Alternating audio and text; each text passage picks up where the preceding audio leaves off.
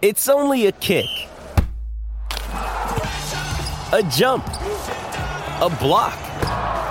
It's only a serve. It's only a tackle, a run. It's only for the fans. After all, it's only pressure. You got this. Adidas.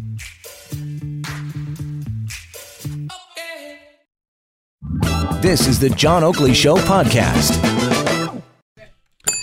Well, look at that rain coming down. It's kind of a scary scenario because there's so much water. There's even flooding on the lakeshore around the exhibition, we're told. And now people, I'm told as well, are being moved indoors from Jurassic Park, being moved into the arena proper, which makes perfect sense. This is something they were going to make the call by 5 o'clock anyway, and with about 38 minutes to go.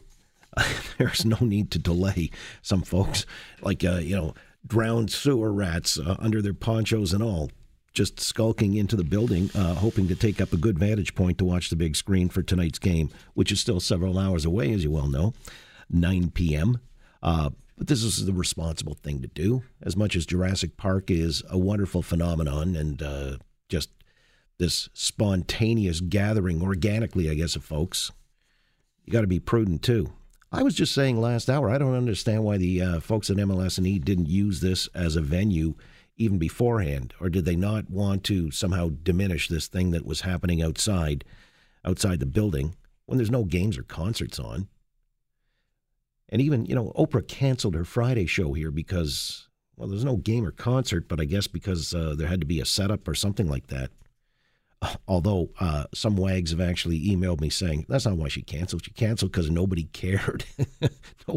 I don't know what the ticket sales were like. However, moving people inside. Yeah, and Johnny, we have an update from the newsroom. Of course, it's a very fluid situation, like the rain that we're seeing outside.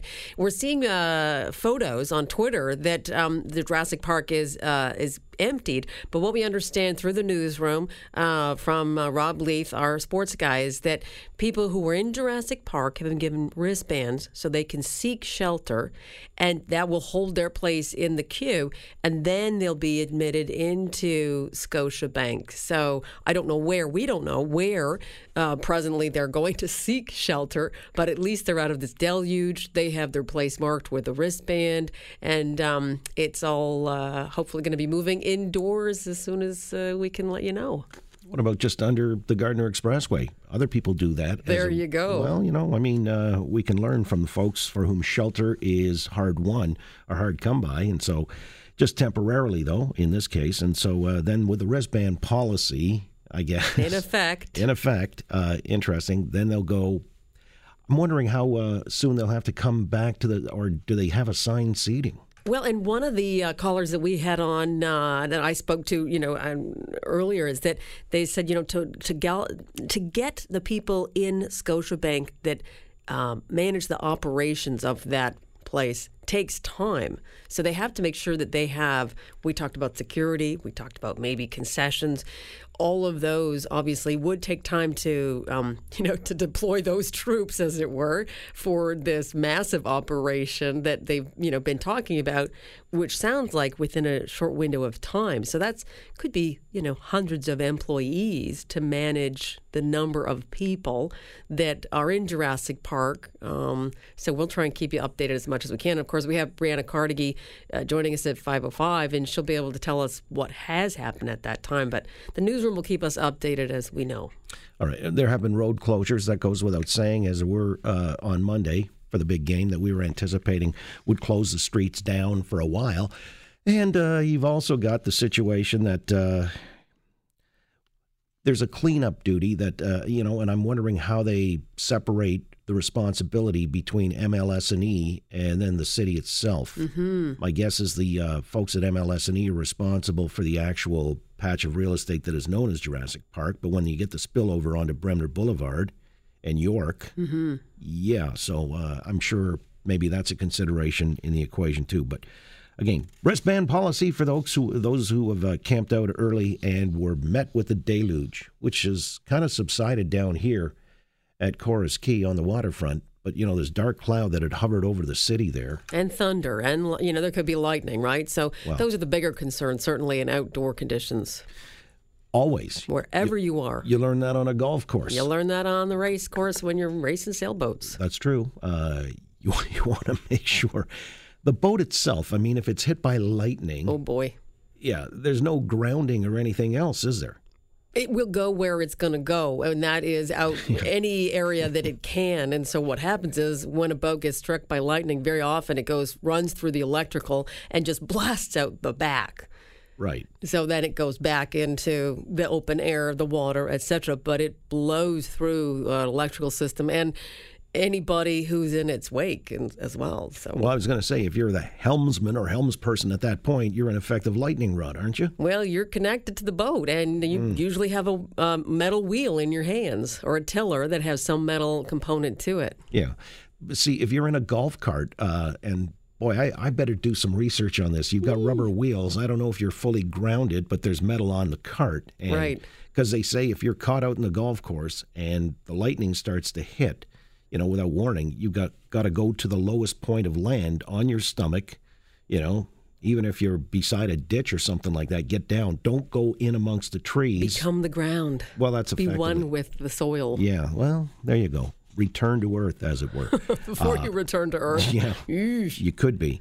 And, more and more courses are becoming stringent about this because when the horn sounds, the Doppler radar usually is anywhere from a 7 to a 10-kilometer radius out. That goes, you're off the course immediately. And if you're not, because some heroes decide, hey, we're on the 18th hole, we're putting, what the hell? That can get you kicked off and you lose your privileges. Especially if you think, I'm going to hide under this tree for shelter. Well, no, that's a bad idea because rookie move. Trees, right. But, it's almost counterintuitive. You think the trees, you're in protected terrain, but the lightning doesn't know. It doesn't distinguish. In fact, it'll find the tree faster than it'll find you, and you're under it, and boom. That's right. It sort of leaps around the lightning. Doesn't take much. People get fried right there in their shoes or get exploded out of their shoes because the body being 97% water, we're fluid.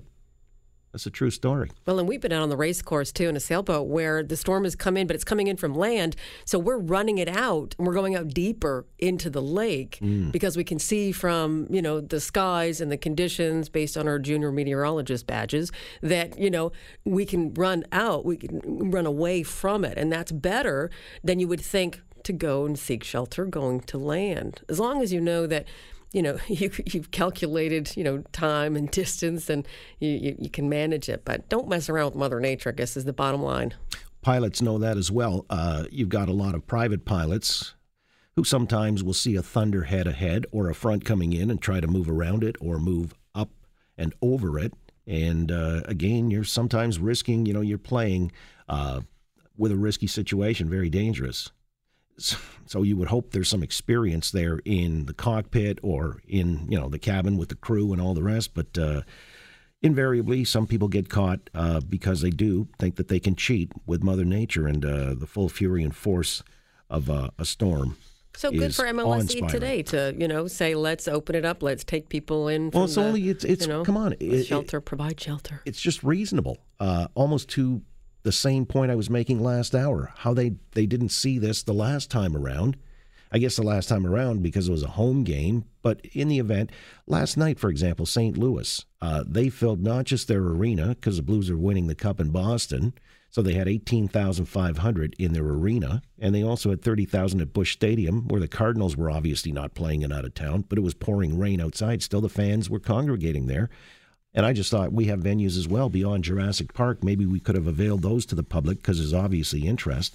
And all these satellite Jurassic Parks, wondering how they're going to operate tonight. They get the same problem, but they don't have arenas that they can default their fans to. Well, and what are the logistics of, those who have to maintain the space, which is Scotiabank, and those who would maintain the space, which is Jurassic Park?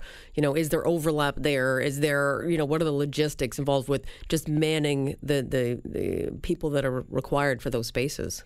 Well, yeah, it's a security detail. Do you really bring people in? The staffing of ushers and the people in the private boxes. I doubt they'd open the private boxes for this kind of viewing. So it's all the seats. And you can fill up a 20,000-seat arena if people know they're indoors and out of the elements. And if Jurassic Park was coming up with similar numbers, I think about half of that anyway. Maybe it's lower bowl stuff. But anyway, that's what's happening right now. They're moving people inside with a wristband policy. before tonight's game, so now you know. Thanks for listening to the John Oakley Show podcast.